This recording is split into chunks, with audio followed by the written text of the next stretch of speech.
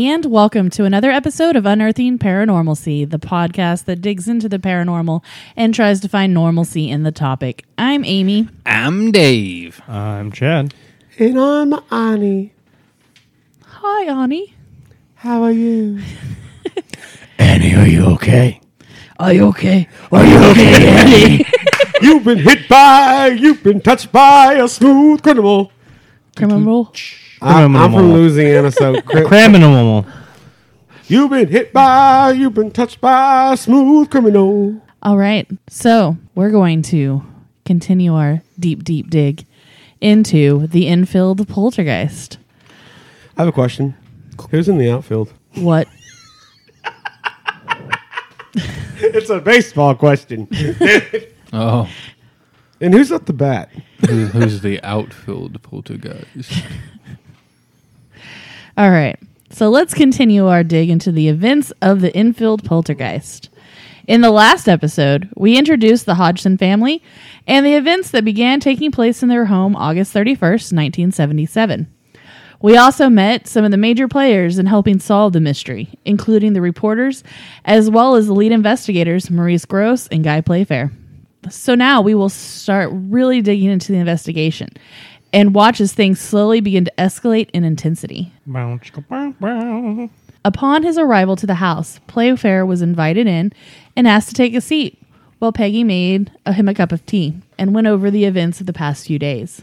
She then introduced him to the family. Graham Morris from the Daily Mirror was at the home, and he showed Playfair the bruise on his forehead.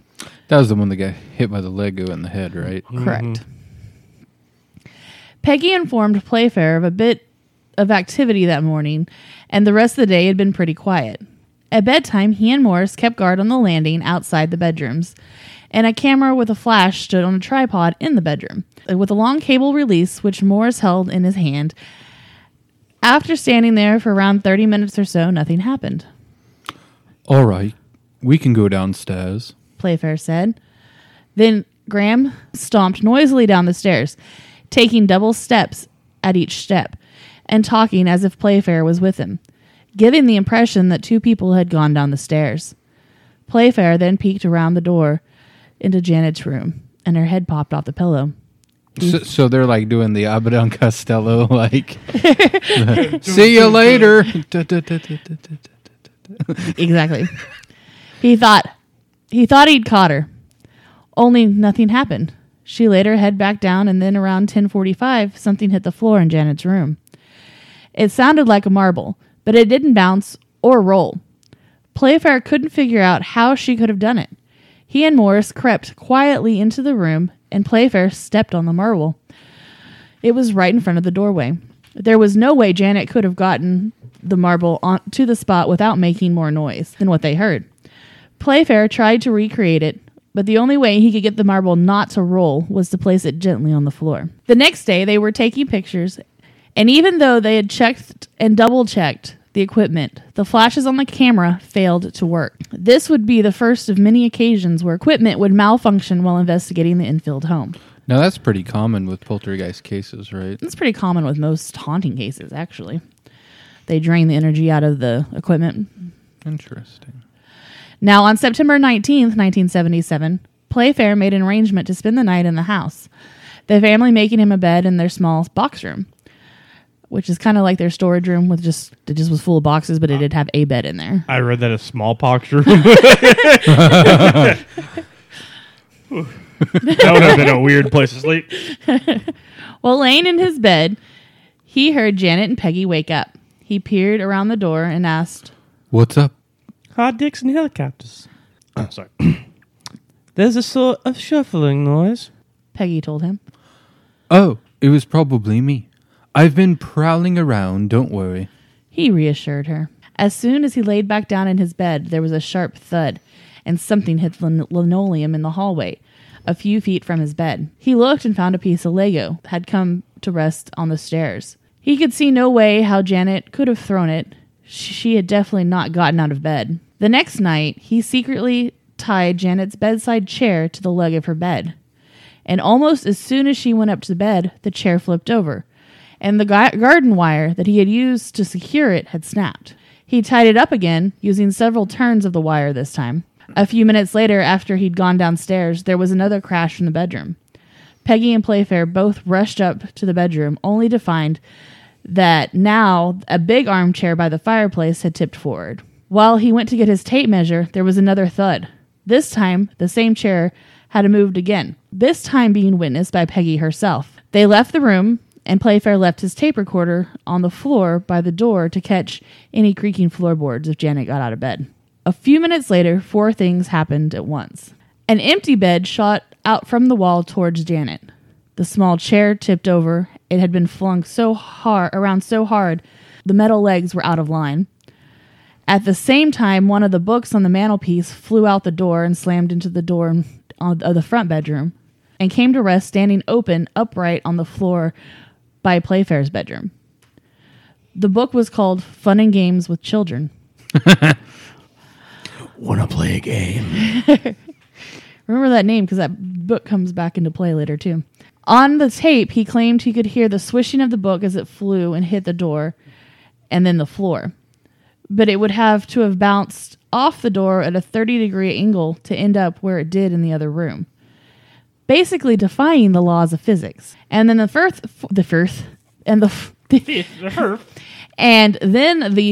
event that happened at that moment was an indentation on Peggy's pillow.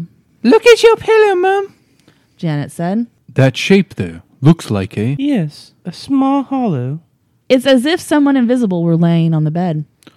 We've got a little girl playing games with us. I've said all along I think it was a child. She had told Playfair about a case in the neighborhood in which a father had suffocated his 4-year-old daughter to death and killed himself. Jeez.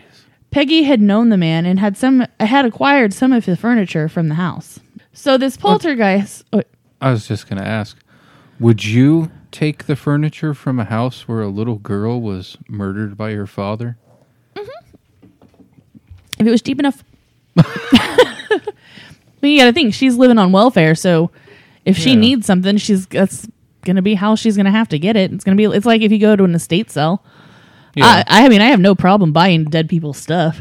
I just knew you've been kind of superstitious in the past of spirits attaching themselves to items. Yes, I'm usually very particular because I love estate sales, but I'm usually very particular about items that I do bring home. I do feel them out a little bit before they make it into the house, and I have also saged things before, just because. Yeah, I don't need no poltergeist or polka dice. Got 99 problems and polka dice ain't one. Could the poltergeist be this lost spirit of a 4-year-old little girl? Only time would provide the answers they so desperately needed.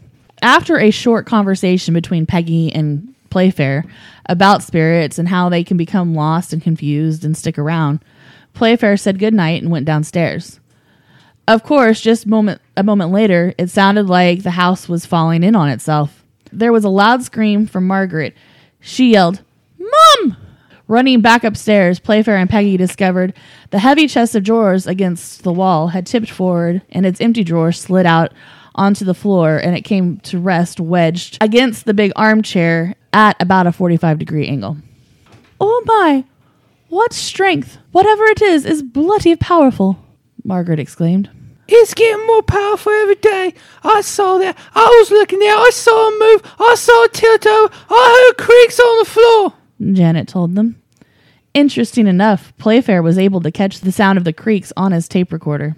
The next day, Playfair and Gross decided to contact every maker of video equipment in the country and ask them if they were willing to lend them a camera and tape deck so they could try to photograph this poltergeist in action. That's a heck of a call list. As bold as this approach may seem, it did work. And that very night, a team of ghost hunters from Cambridge arrived. One of them was the product manager and chief demonstrator of Pi Business Communications, and they provided all the equipment free of charge.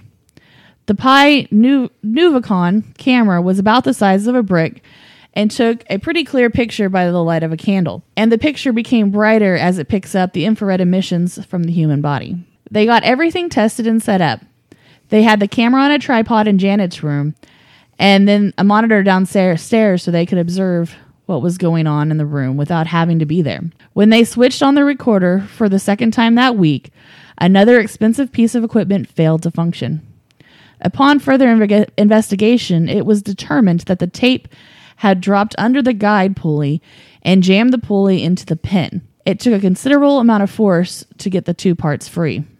It's not impossible for a fault like this to happen, but it's extremely unlikely. Ron Denny, who was in charge of the equipment, said in a written statement. We've got mechanical-minded spook on our hand. Gross commented. Finally, they got the equipment to work, and they sat to watch for several hours. It was the dullest TV show ever. Playfair wrote in his book. I can only imagine. Just watching people sleep. You remember there was always that segment on the Ghost Hunters where it would show them going through the footage, and they're just in the like half sleepy eyed, just staring at the monitors. And then one person would be like, oh, did you see that? They'd be like, what? You woke me up. Yeah, that was crazy. Janet went to sleep, and absolutely nothing happened. The team came back on 2 other occasions, and each time received a repeat performance. Not a single movement of anything. We would have got something, normal or otherwise, if Jen had known there was a camera on. I think the thing uses Janet's sense of perception. If she doesn't know something, nor does it. Playfair stated to Gross. I wouldn't count on it, Guy. It's smarter than we are. Look at its timing. The moment you go out of the room, something happens. You stay in the room for hours, and nothing moves. It knows what we're up to. Every now and then, it does. Let us see it at work, doesn't it? You, anyway. That's what baffles me. It happens just before the pie people arrive. I haven't had time to tell you. Well, I was sitting in the kitchen alone in the room, mark you, when all of a sudden the teapot beside the stove began to rock back and forth on its own for about 7 seconds, doing a little dance right in front of my eyes. The pot was empty, and it was cold. There was no way it could do that normally. I'm a little teapot, short and stout. I'm a little teapot, short and spot. Here is my... That's the whole time you're reading. That's what I was thinking. You know, there's an adult form to that, right? No, we're not talking about it. Playfair then suggested they try bugging the house. It wasn't going to be easy, and it wasn't 100% ethical, but it was worth a try. I'm telling you, these guys are spies. Come showing up in a Jaguar on the first day, Gross did, and then... Technically, it's called a Jaguar. They work for British intelligence, I bet. Or a very high-end porn company. That's how they were able to get a company to donate all the equipment they needed. Wait, you're going to be filming a lot of women? Okay. Also, they decided they needed to find a way to stop what was going on. But how? Guy Playfair showed Gross an article from the Psychic News, the weekly spiritualist newspaper. The editor had commented on the Enfield case, saying he thought it was odd that nobody had thought to call in a medium to solve the mystery. Playfair had worked with mediums in the past, but although he could find a handful of them in Brazil, they were much harder to come by in London. Gross, on the other hand, wasn't too thrilled about the idea of working with a medium, but at the same time had no objections to trying to locate one. At this point, I think they were willing to try anything. Playfair contacted Paul Beard, principal of the College of Psychic Studies, and asked for help. He gave him the name of a person he felt was best suited to help in the case. Unfortunately, she and her husband were away on holiday and weren't going to be back until the first week in October.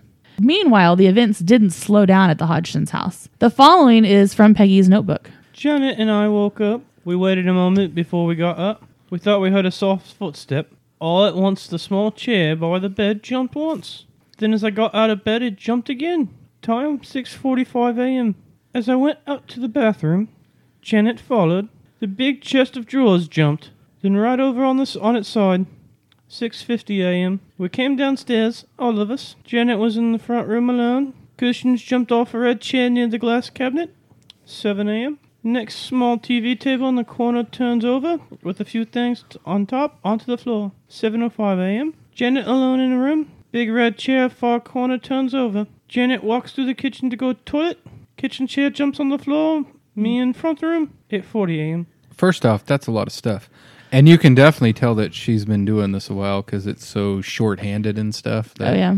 And then we're what, about maybe 2-3 weeks into this? Yeah. And I mean, how long before Gross had her start Instantly. recording stuff down? That, the same day he got there, he gave her a notebook to start writing. So stuff she's down. really only been writing this stuff for maybe like a week, maybe. Yeah. So I just found it interesting. She has to go to the kitchen to the toilet. There's only one toilet in the house, and it's downstairs down a hallway. So it's almost like, because all the shorthand, it's like almost like a chore for her, and she doesn't seem to be too excited. I said the about way she it. writes it almost kind of makes it sound like it's like, here you gotta it is think, again. Here it is again. 6:40 Oh, this shit again. Between 6:45 and 7:05, which is what, 20 minutes. Yeah, There's 4 events that happen. yeah, that's what I'm saying. She's having to write it down quick. this is wild. As the morning went on, things were happening so fast she could only write the barest of details.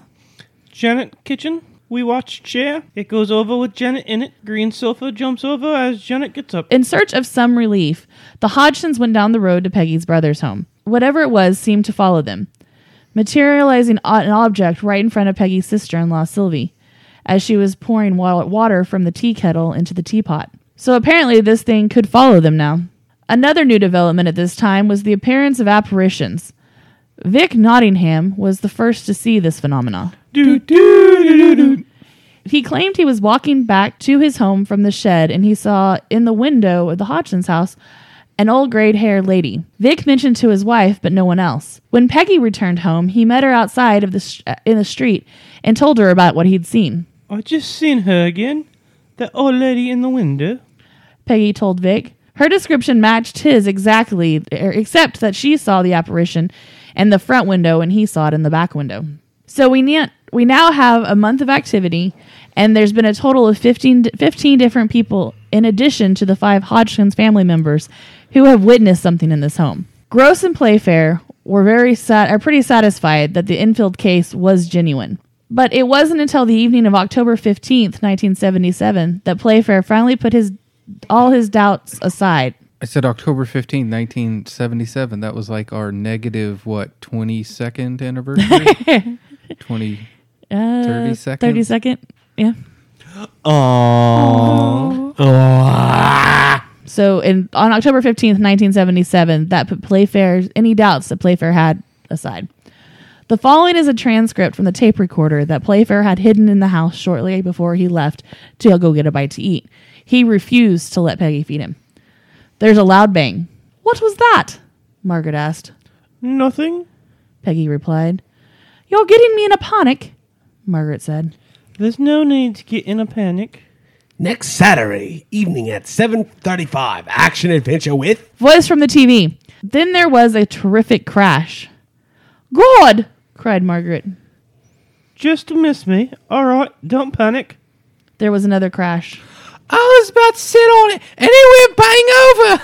Janet sounded more annoyed than frightened. Wait a minute. Open that door. Look at this lot. Another loud clatter interrupted her. It hit me. Billy cried. Hurry up, Mr. Playfair, wherever you are. He hasn't gone that way. He's gone the other way. When he returned, these are the notes he took of the events that Peggy told him took place while he was gone. Red chair in living room, overturned. Sofa, overturned. Janet's toothbrush and mug shot out of her hand as she cleaned her teeth. Teapot traveled from bedside sink to far corner. Seen by Margaret and Peggy.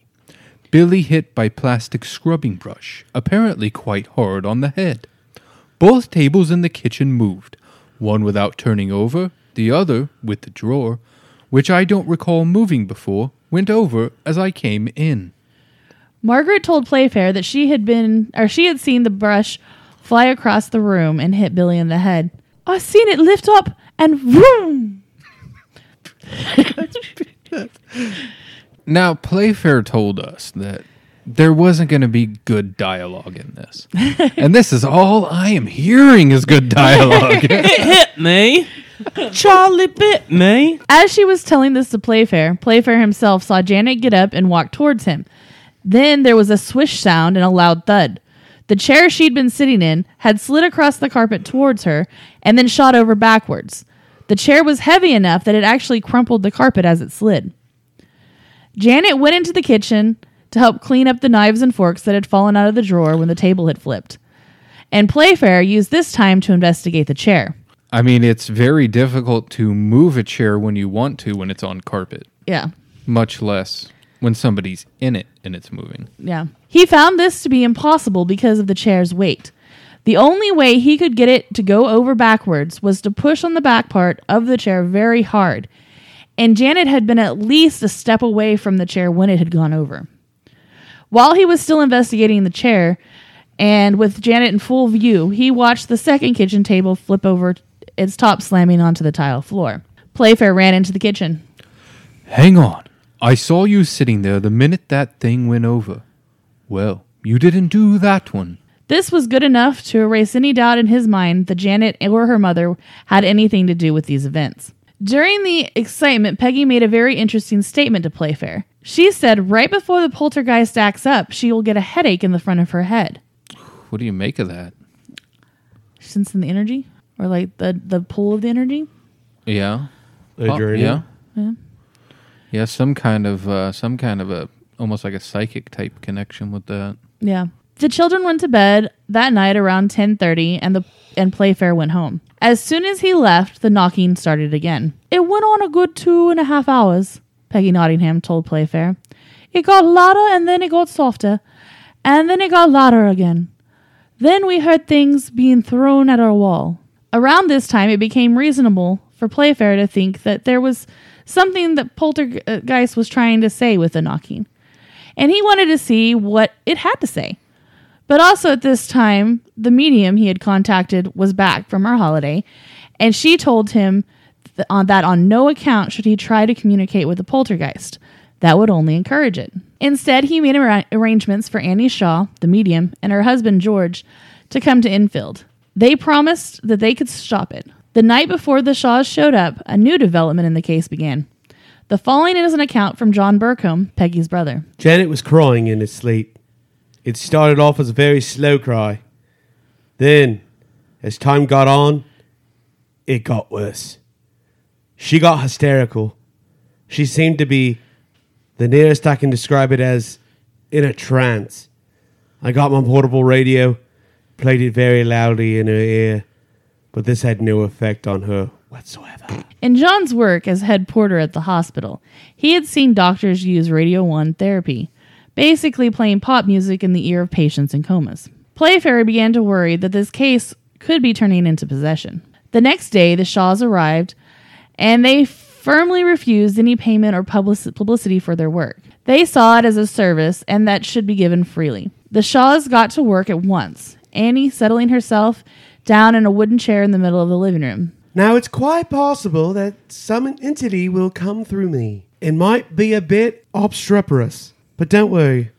George knows how to deal with them. George said a brief prayer, and Annie began to breathe heavily.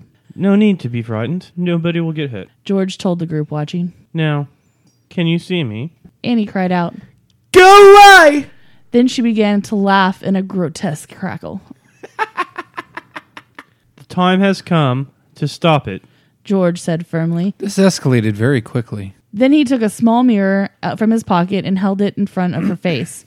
Annie promptly turned and spat at him. I've been spat at by better people than you. Now you look at this and see what went wrong, and we'll show you how to put it right. George said quietly.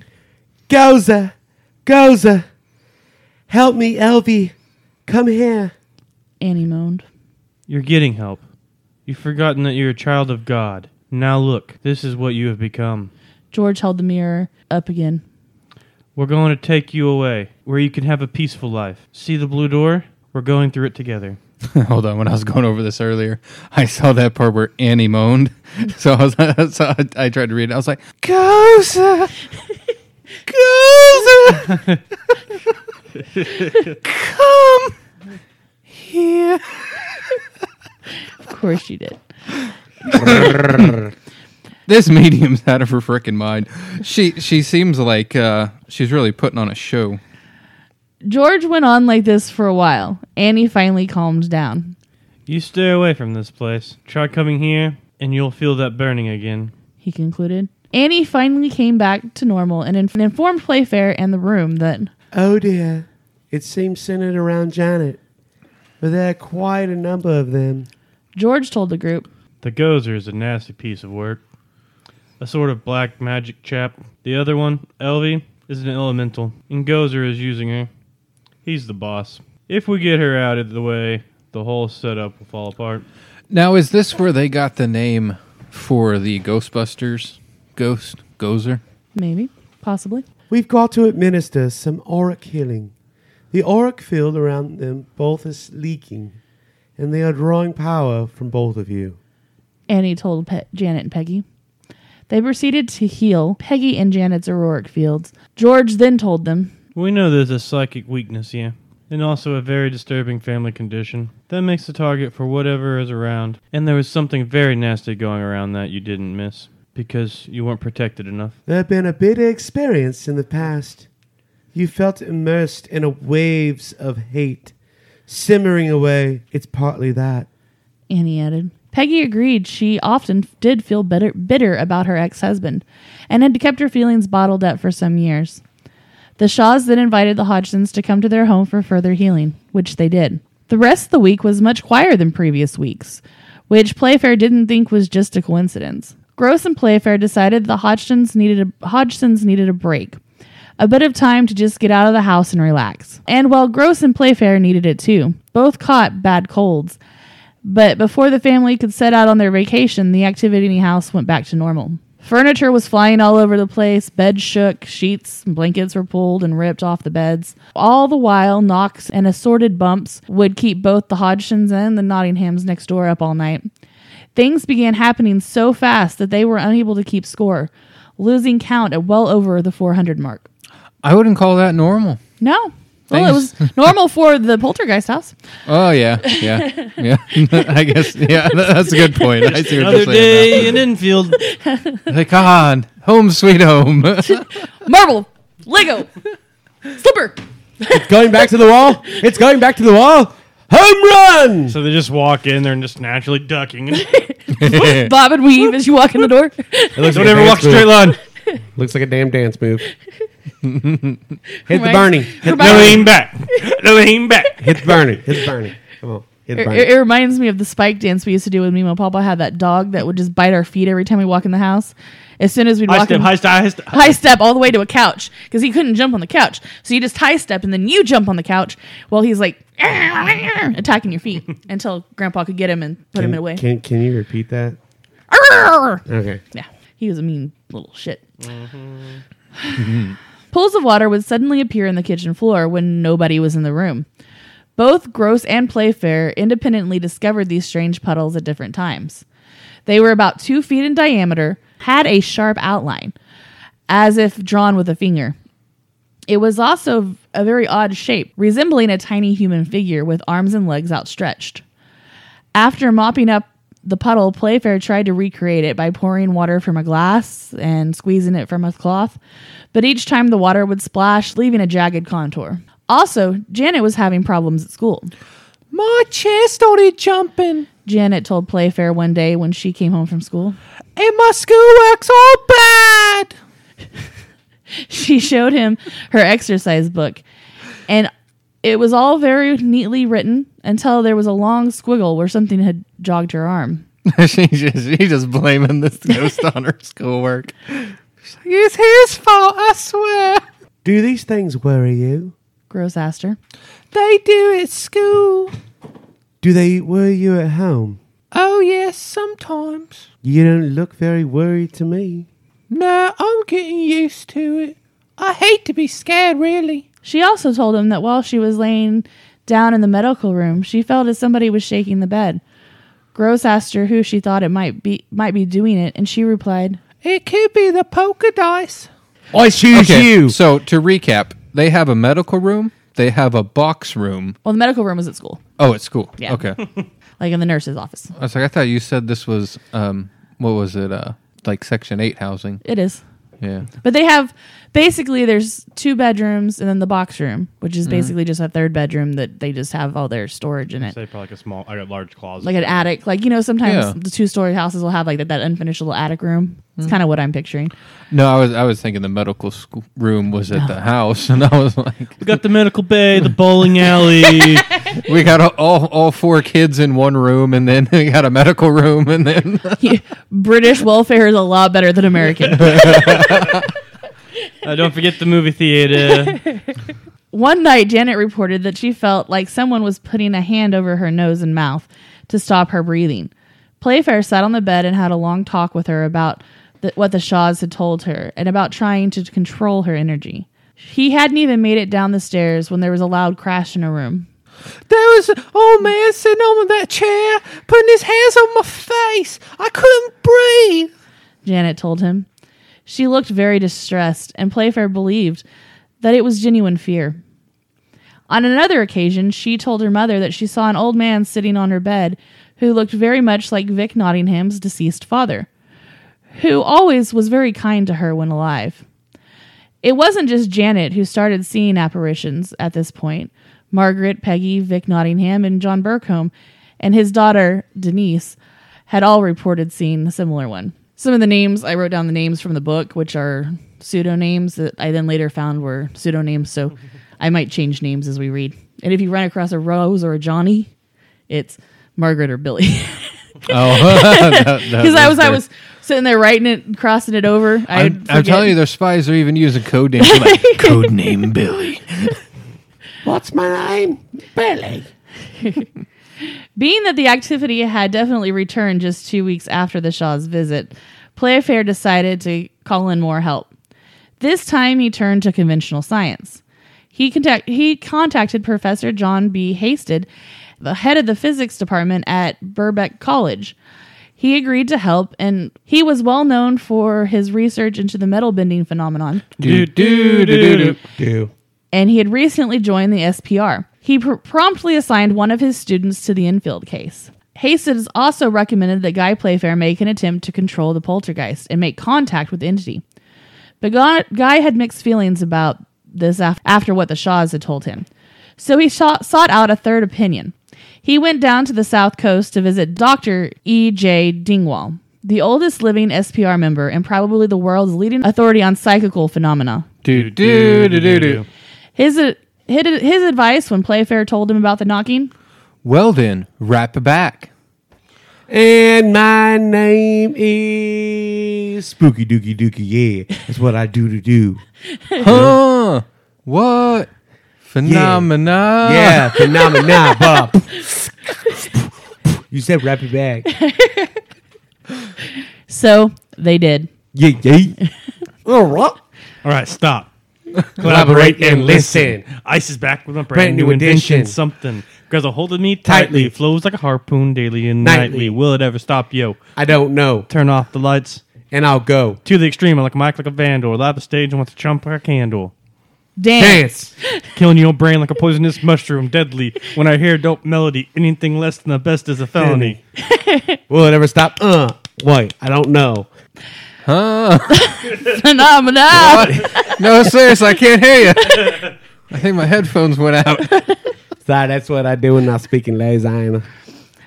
Playfair's I mean, Baby all up. we go down south to the Louisiana border. Playfair's first attempt to control the poltergeist was a complete failure. Yes, it was. By this point, slippers, dolls, cushions were all being flung about the bedroom so often that he decided to see what would happen if he just took all the projectiles out of the room, leaving nothing in the room except for the occupants and their beds. So I have to stop you there. I think that Chad would much rather be hit with the face with a Lego than a doll. Yeah, especially with Yeah, Batman. look at his eyeballs. He's like, yeah. I've been hit Yeah. in the face with Batman doll. Yeah, no, Broke my freaking nose. I've never been slapped by a barber before. All right, leaving nothing in the room except for its occupants and their beds, and the old disused gas fireplace built into the wall. Well, apparently the poltergeist wasn't at all too thrilled with the lack of objects to throw around, so it decided to try to throw the fireplace. Sometime after 11... Is he a firebender? Shit. Some- That dang old fireburner over there trying to throw a fireplace at her. Sometime after 11 p.m. that night, the poltergeist had pulled the iron grill off the bottom part of the fireplace and threw it across the room. It landed on Billy's pillow, just missing him. It would have killed him if it would landed on his head. Yeah, that ain't no shit. That iron grill, it weighed like 100 pounds. Yeah. It only takes like, what, 10 pounds to actually... Crush a skull? I have no idea. Isn't it like 10 pounds? We can 10 find pounds of out. force? Oh, my skull wouldn't be the perfect fucking example of that. The right side is fine. The following evening, before the family settled in for the night, and seconds after Gross and Playfair had left, a furious barrage of knocking began. And at the same time, all the toys and slippers, which Playfair had left alone this time, were thrown all over the place, hitting Miss Hodgson in the face. Playfair ended up staying the night again in the extra room. The rest of the night was calm. Then a thud woke him up about 8:15 in the morning. He switched on his recorder, which was linked to a microphone in the girls' room. The following is what he caught. I can't sleep, Margaret. Miss Hodgson said. And then there was another thud. Ow, that hit me on the belly. There was a suddenly violent shaking sound, immediately followed by total panic. Oh, Lord! That doesn't... All that power! I'm getting out! Miss Hodgson's cried. Where's Mr. Playfair? Janet cried out. By this point, Playfair was already on his feet and in the doorway. He saw the entire iron frame of the gas fireplace had been ripped out of the wall and was standing at an angle on the floor, still attached to a half-inch diameter brass pipe that was connected to the main line. The pipe had been bent through at an angle of 32 degrees. The thing was cemented into the brick wall. When they finally dismantled and removed it from the house, it was a great job to move, and it must have weighed at least 50 pounds. During the commotion, Playfair had seen a red object fly by his door. And now that the family was up and leaving the room, because let's face it, would you want to stay in a room where a 50-pound fireplace had just been ripped from a brick wall? From an unknown force? I'll go stay in the medical room or the extra room or the box room. Thank you. I go to the theater. I'm going to the bowling alley. Wait, no, that's more projectiles. Bowling balls and pins. He decided to look for whatever this object was. He thought it was probably a slipper, but he didn't want anyone to know what he was looking for.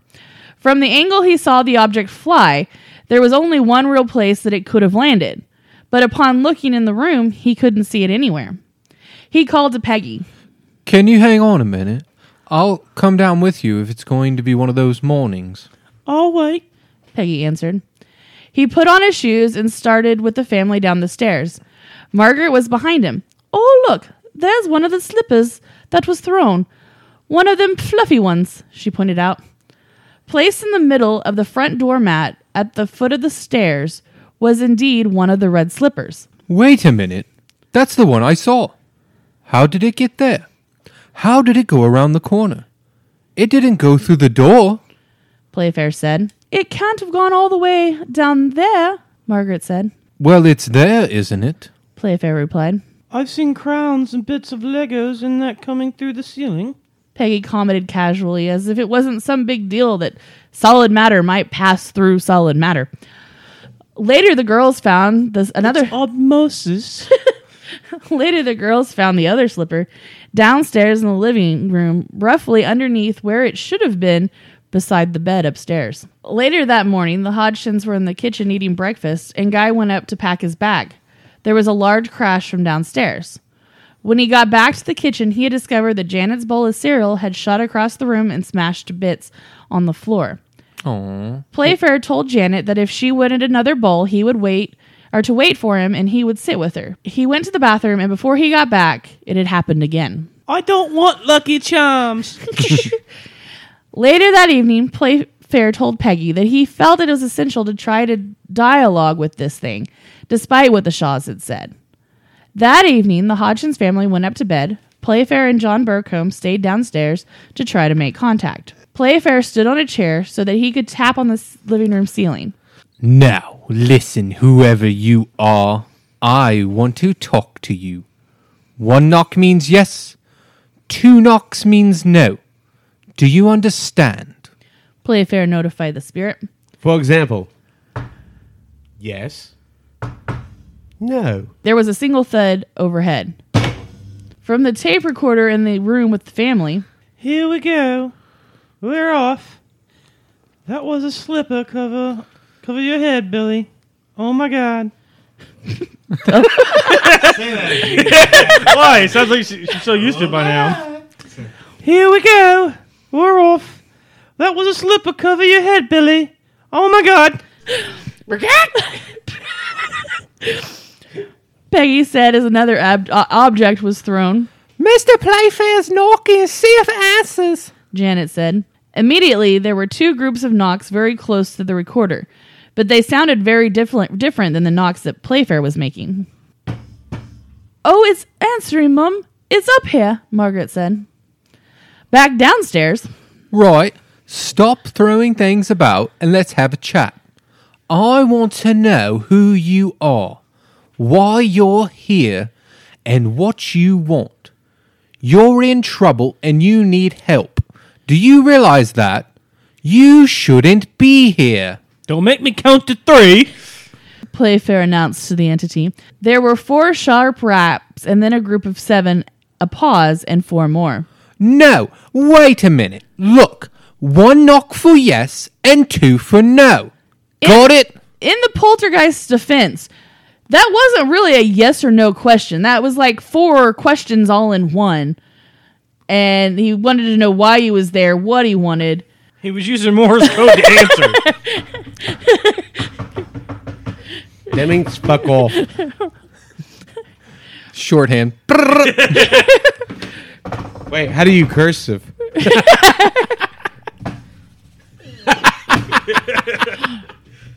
Then there was a volley of angry sounding raps. Yo, yeah, I'm tired of this shit. Yeah. Don't you realize that you are dead? There were no knocks in reply. Oh, we are. But at once, there was complete pandemonium upstairs. It's going to get annoying now. You watch. Peggy said as a cushion shot up. As a cousin. That's type Was of- the cousin jacking off of the rim? That's nasty. And you're the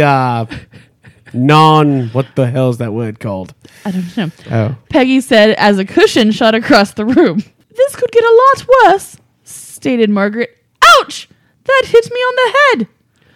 You all right, Bill? Peggy asked Billy, who seemed to be asleep. Mom, Really? Your daughter just goes, ow, and hit me on the head. You're like, you okay, Billy? I don't think we can stress enough how sound of sleepers these people were. You know, remember when they were trying to wake up Janet by like opening her eyelids and like poking her in the eye and stuff? I just like she asked if her son's okay after not her daughter's. Ow! well, of course, he's the favorite. He's the baby. Mom, you all right? Margaret asked. Yes, I'm all right. At that moment, there was a swish, a thud, and a yell from Margaret. Peggy then started to laugh.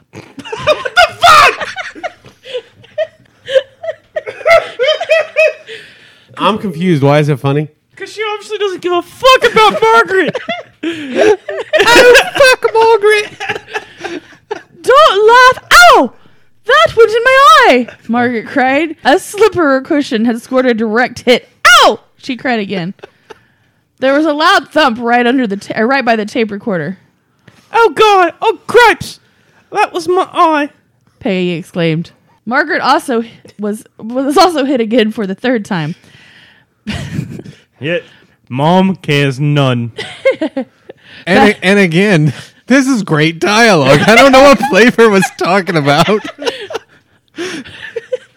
Back downstairs, not getting much response, Playfair had given up on communicating with this thing. Then from upstairs, Mom! Janet cried. Playfair rushed upstairs. Look at the bed going up and down. Look at it at the end. Playfair opened the door. All right. It's only me. Blimey. Playfair said. It looked as though the Hodgsons had just survived a tornado. I thought it was served. It just How got do you- served by a tornado. Yeah, don't come back. All this rapping got me thinking. You got served. You got blown away. As Playfair was trying to figure out what had been thrown, and the room was littered with slippers, teddy bears, dolls, cushions, pillows, and even blankets, John Burcombe put his head around the door. Oi, did you just come downstairs? He asked. I hadn't. Well, somebody just walked downstairs. Oh, well, ask it to come back again. I want to talk to it. Oi, mate, come back. He John said fuck off. John did just that, but there was no reply. Baby, come back. Ghosty, come back. Piga's Playfair was so damn mean to him. Finally, October 29th had arrived, and the whole Hodgson's family was off on their seaside holiday. Older son John even got to go with them. Yes. During their vacation, they only had one strange incident occur. The children were sleeping in bunk beds and all in the same room. And one night they heard a funny noise like someone imitating a dog barking. Janet thought it was John, and John thought it was Janet. Their mother came in and told them to keep quiet, but nothing else happened during the trip. The trip also gave Gross and Playfair some much-needed rest as well. As the train bringing the Hodgsons home pulled into the station, Peggy began to cry, which was something she rarely did. Her week of relaxation was over, and she was returning to an environment she why? couldn't help but associate with fear and tension. Why did Margaret have to make the trip back? They didn't go straight home, but instead spent the afternoon of November 5th at the Burcombes, joined by Gross and Playfair. The trip seemed to be good for everyone, but upon returning home to their home that evening, it was as though they'd never left, and things picked right back up where they had left off 8 days before. Welcome back. Missed you. This time, Gross decided he was going to try to make contact. Gross began. Can you tell me what 5 and 5 are? Immediately, there were 10 clear knocks. Gross asked another simple math question, but only received a nonsensical rat-tat-tat-tat-tat. After some more unsuccessful questioning, Gross asked both John Burcombe and Peggy Nottingham to leave the room. But as they were leaving, a slipper was thrown towards Margaret. Oh! It just threw a slipper while you all were in the room. It was not within reach of the children. It was down and near the bed. Gross stated in the recorder. Just then, there were 2 clear knocks on the floor. Gross repeated his instructions, 1 rap for no, and 2 raps for yes.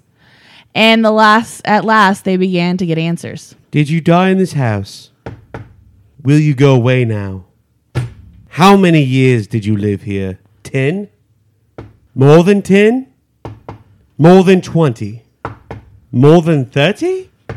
Can you spell out the numbers of years ago that you moved away? I will now play the rest of the recording of this encounter. Was that 53 years ago? Yes, 53. I counted 53. I think that was right. I'll ask you again, was it 53 years ago? It was. Thank you. Right, we've now established that she moved away 53 years ago. And I'll ask you the question again. Did you die this year? You did die this year. Right. Now, why are you in this house? You shouldn't really be here. You understand that, do you? You understand that you really shouldn't be in this house. You do understand you shouldn't be in this house. You do. That was, again, 2 knocks.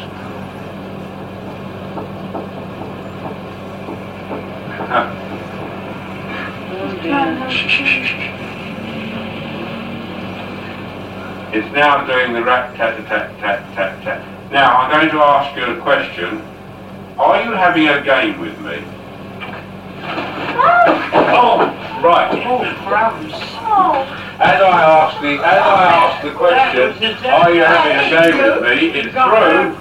It's through the cardboard box and the pillow right in my face. Well, thank you very much. That was a very good answer. No, just a minute. I'll tell you what it's through. Just a minute. It's through the cardboard box, the pillow, and a heart shape, a square pillow and a heart shaped pillow, right at my face. Why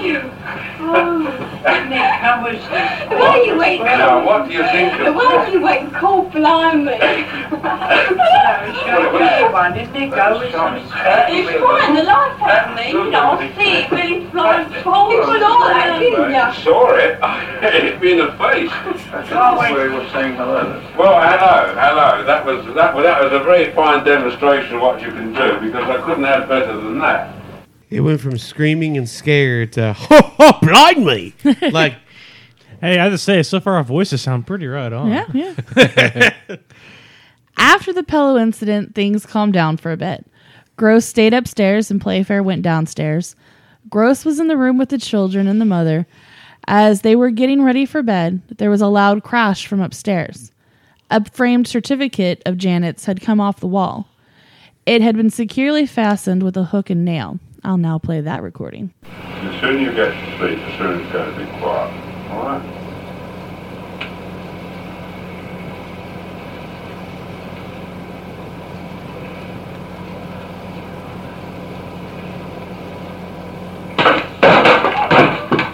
What's that? It's pulled the pictures off the wall. That's right, off the other side of the room. That is right over the other side of the room, and it's exactly where I was standing when it pulled the picture off the wall. Oh, Janet, your gymnastics. Janet's gymnastic award was pulled off the wall and dropped down. Cool, that did. And that happened behind me as I was standing against it, and that was about 8 foot from where they're lying in bed. I'm standing here, and it ripped, pulled this off the wall, but as I'm standing here. Days following this, most of the same things were going on. Knocks, slipper assaults, apparitions, etc. But then November 10th, 1977 was a special day. It was Janet's 12th birthday. Yay! And the poltergeist had something special in store for everyone. Oh, no. oh, yes. November 10th also happened to be the day that Eduardo Blanovsky, a young Argentine physicist, and a student of Professor Hasted had sent to work at the Enfield case, arrived at the home. Before his arrival, though, Gross arrived at the house to find that all of the furniture in the living room had been overturned. An ashtray had shot off an armchair and hit the ceiling. 2 knives had come sailing out of the kitchen into the living. Jeez. Next door, a miniature Guinness bottle had hopped off the shelf onto the center of the room in front of Peggy Nottingham.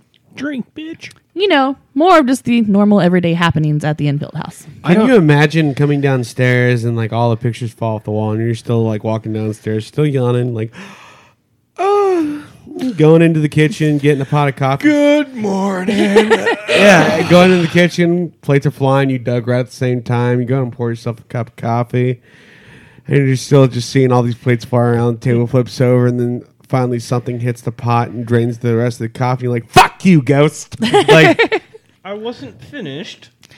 About 9 p.m., Eduardo and Playfair were expected to arrive, and there was a knock at the door.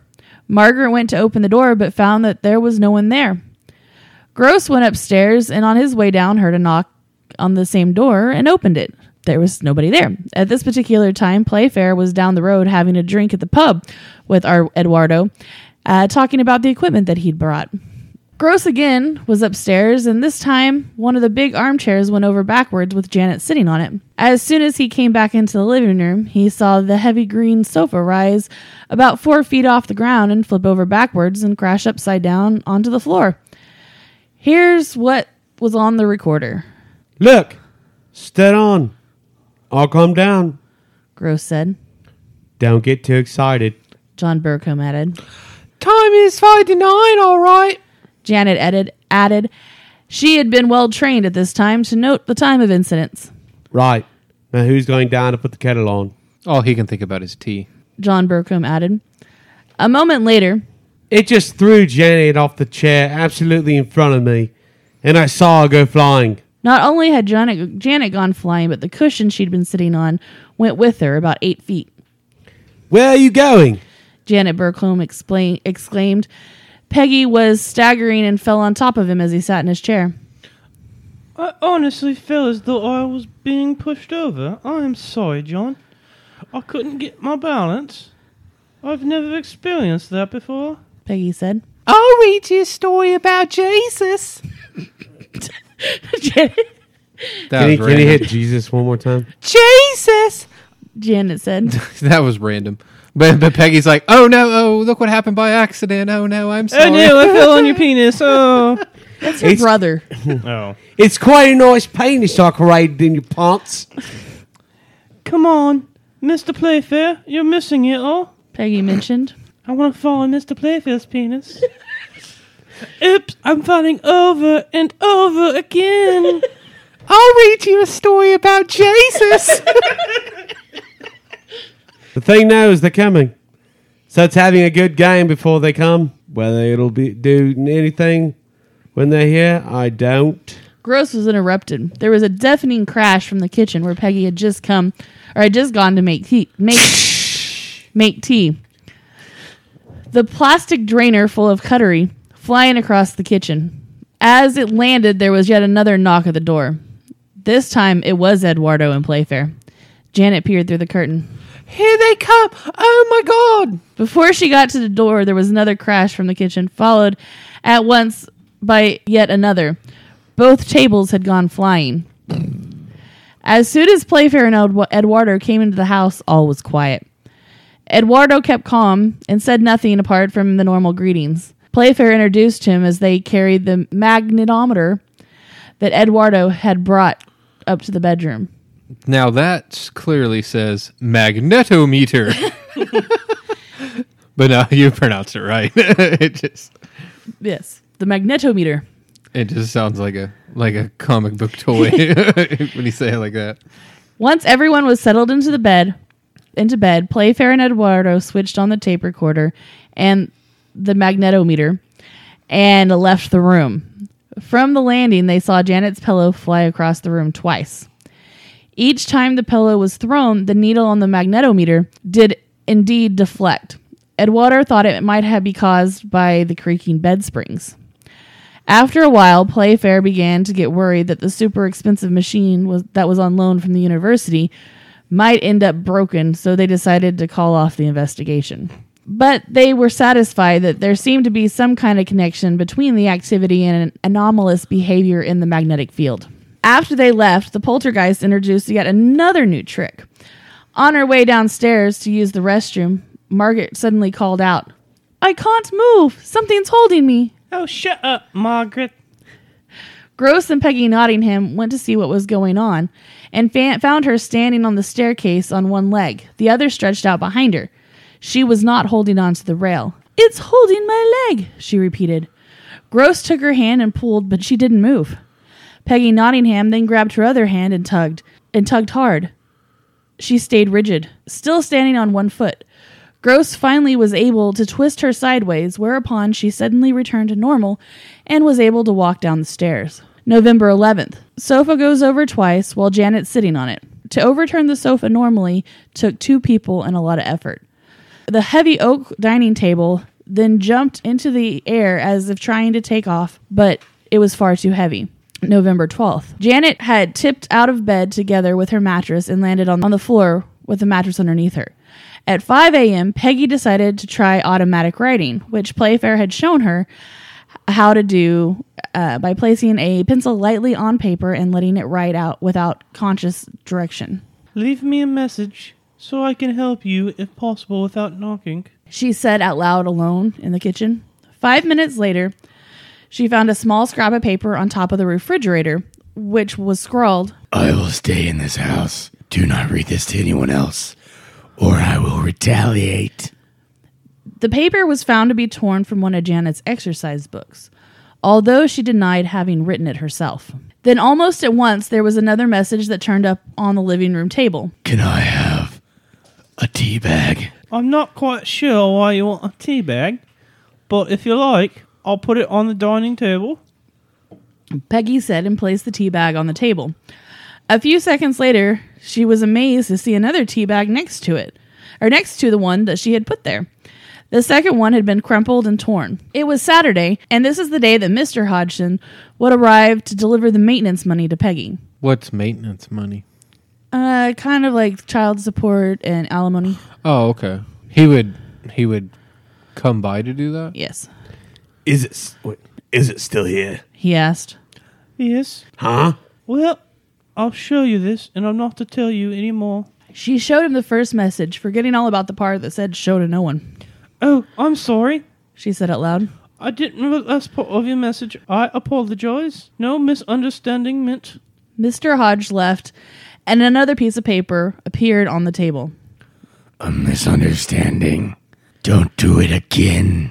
I know who that was. By November 14th, 1977, the invisible, unwelcome guest was still throwing things around.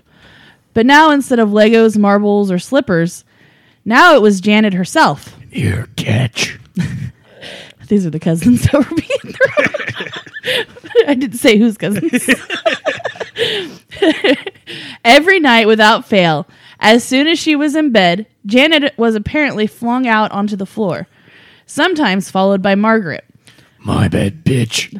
Peggy told Gross and Playfair that one night Janet was slung right across the room, ending up on top of an old radio on a chest of drawers.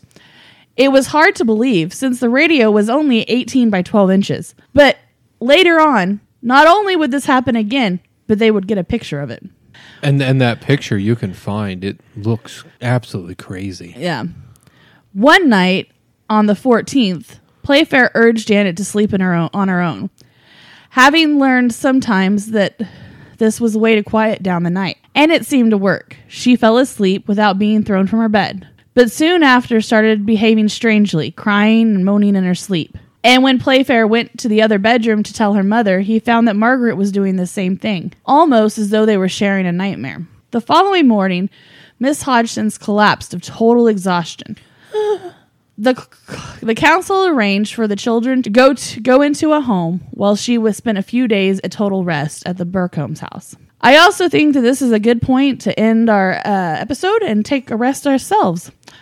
We will return next week with part 3 of the Enfield Poltergeist. Bye-bye. So what do you guys think of the events thus far? Crazy. I was like super scared. It is definitely escalating. Quickly.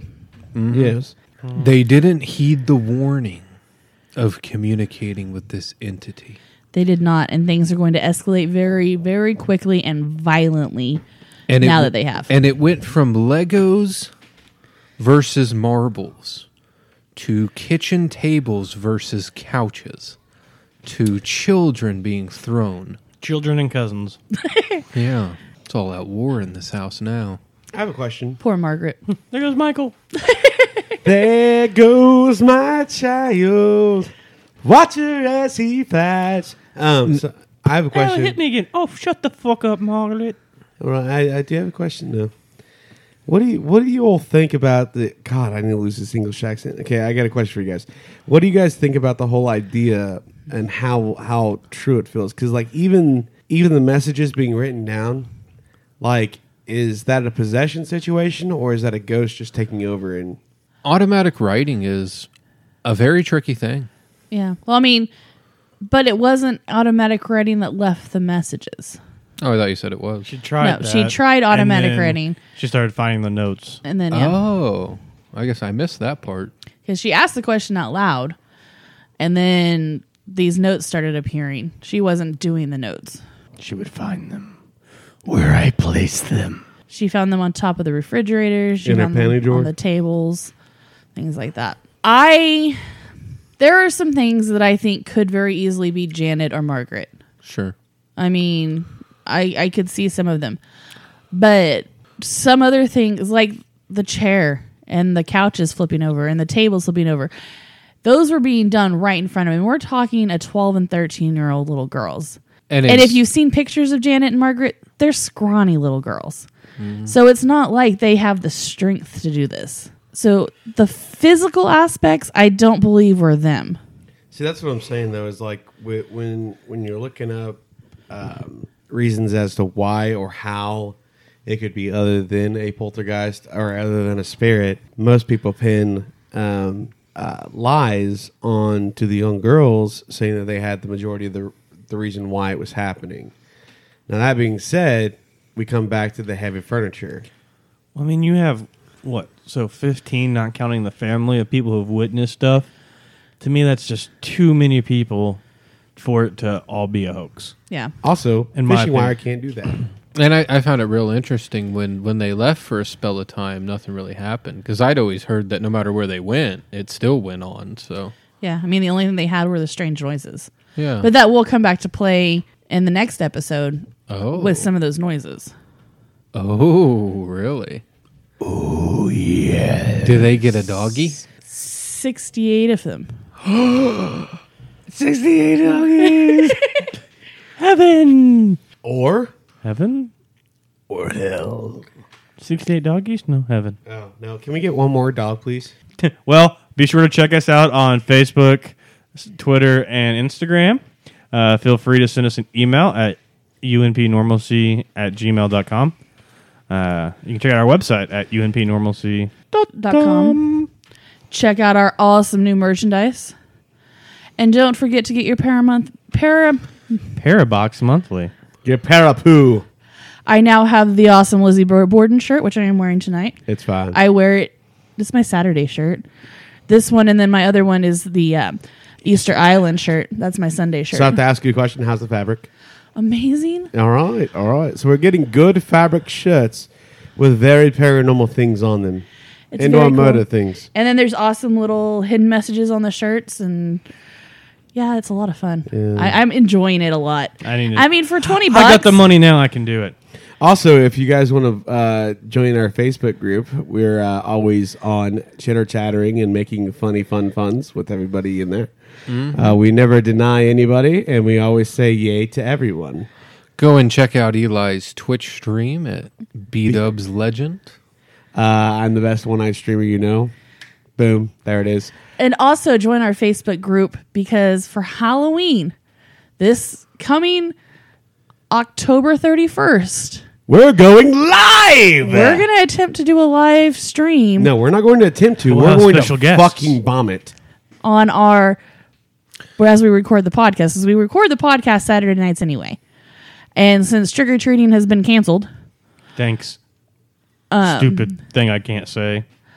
we are planning on we'll take our kids to grandma's house and great-grandma's house and let them trick-or-treat there.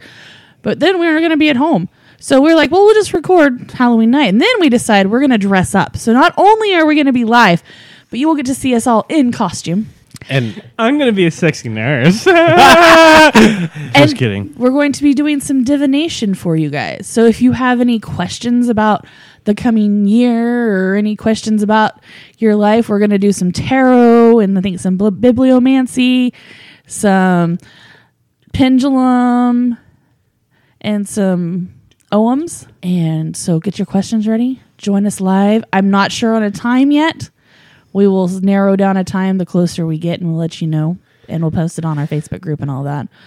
I mean, also, you guys got to think, though, our time frames between and so or whatnot, whenever our podcast stops, whenever it begins, it's going to be a pretty much not a hit and miss, but a trial and error situation, because it'll be the first time that we do it. I honestly think that it'll be a really, really, really, really good show, especially if we have viewers in. I will find some way to blow up questions while we're going at it so we can answer questions while we go. Yeah.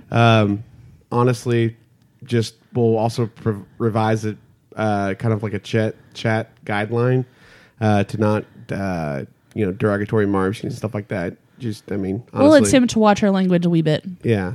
Fuck off. Hi, mate. You bloody wanker. I like the way he says wanker because it sounds like wiener. Wanker? Wiener? So yeah, join our Facebook group. If this goes well, we might do some more live episodes. We'll see how it works. Chad, you're rubbing your tits and it's making me very uncomfortable. Anybody have anything else? Nah. All right, we have a review to read before we sign off, and this is from our favorite Australian. Now, this is back in a few months ago, but we were just now able to see them.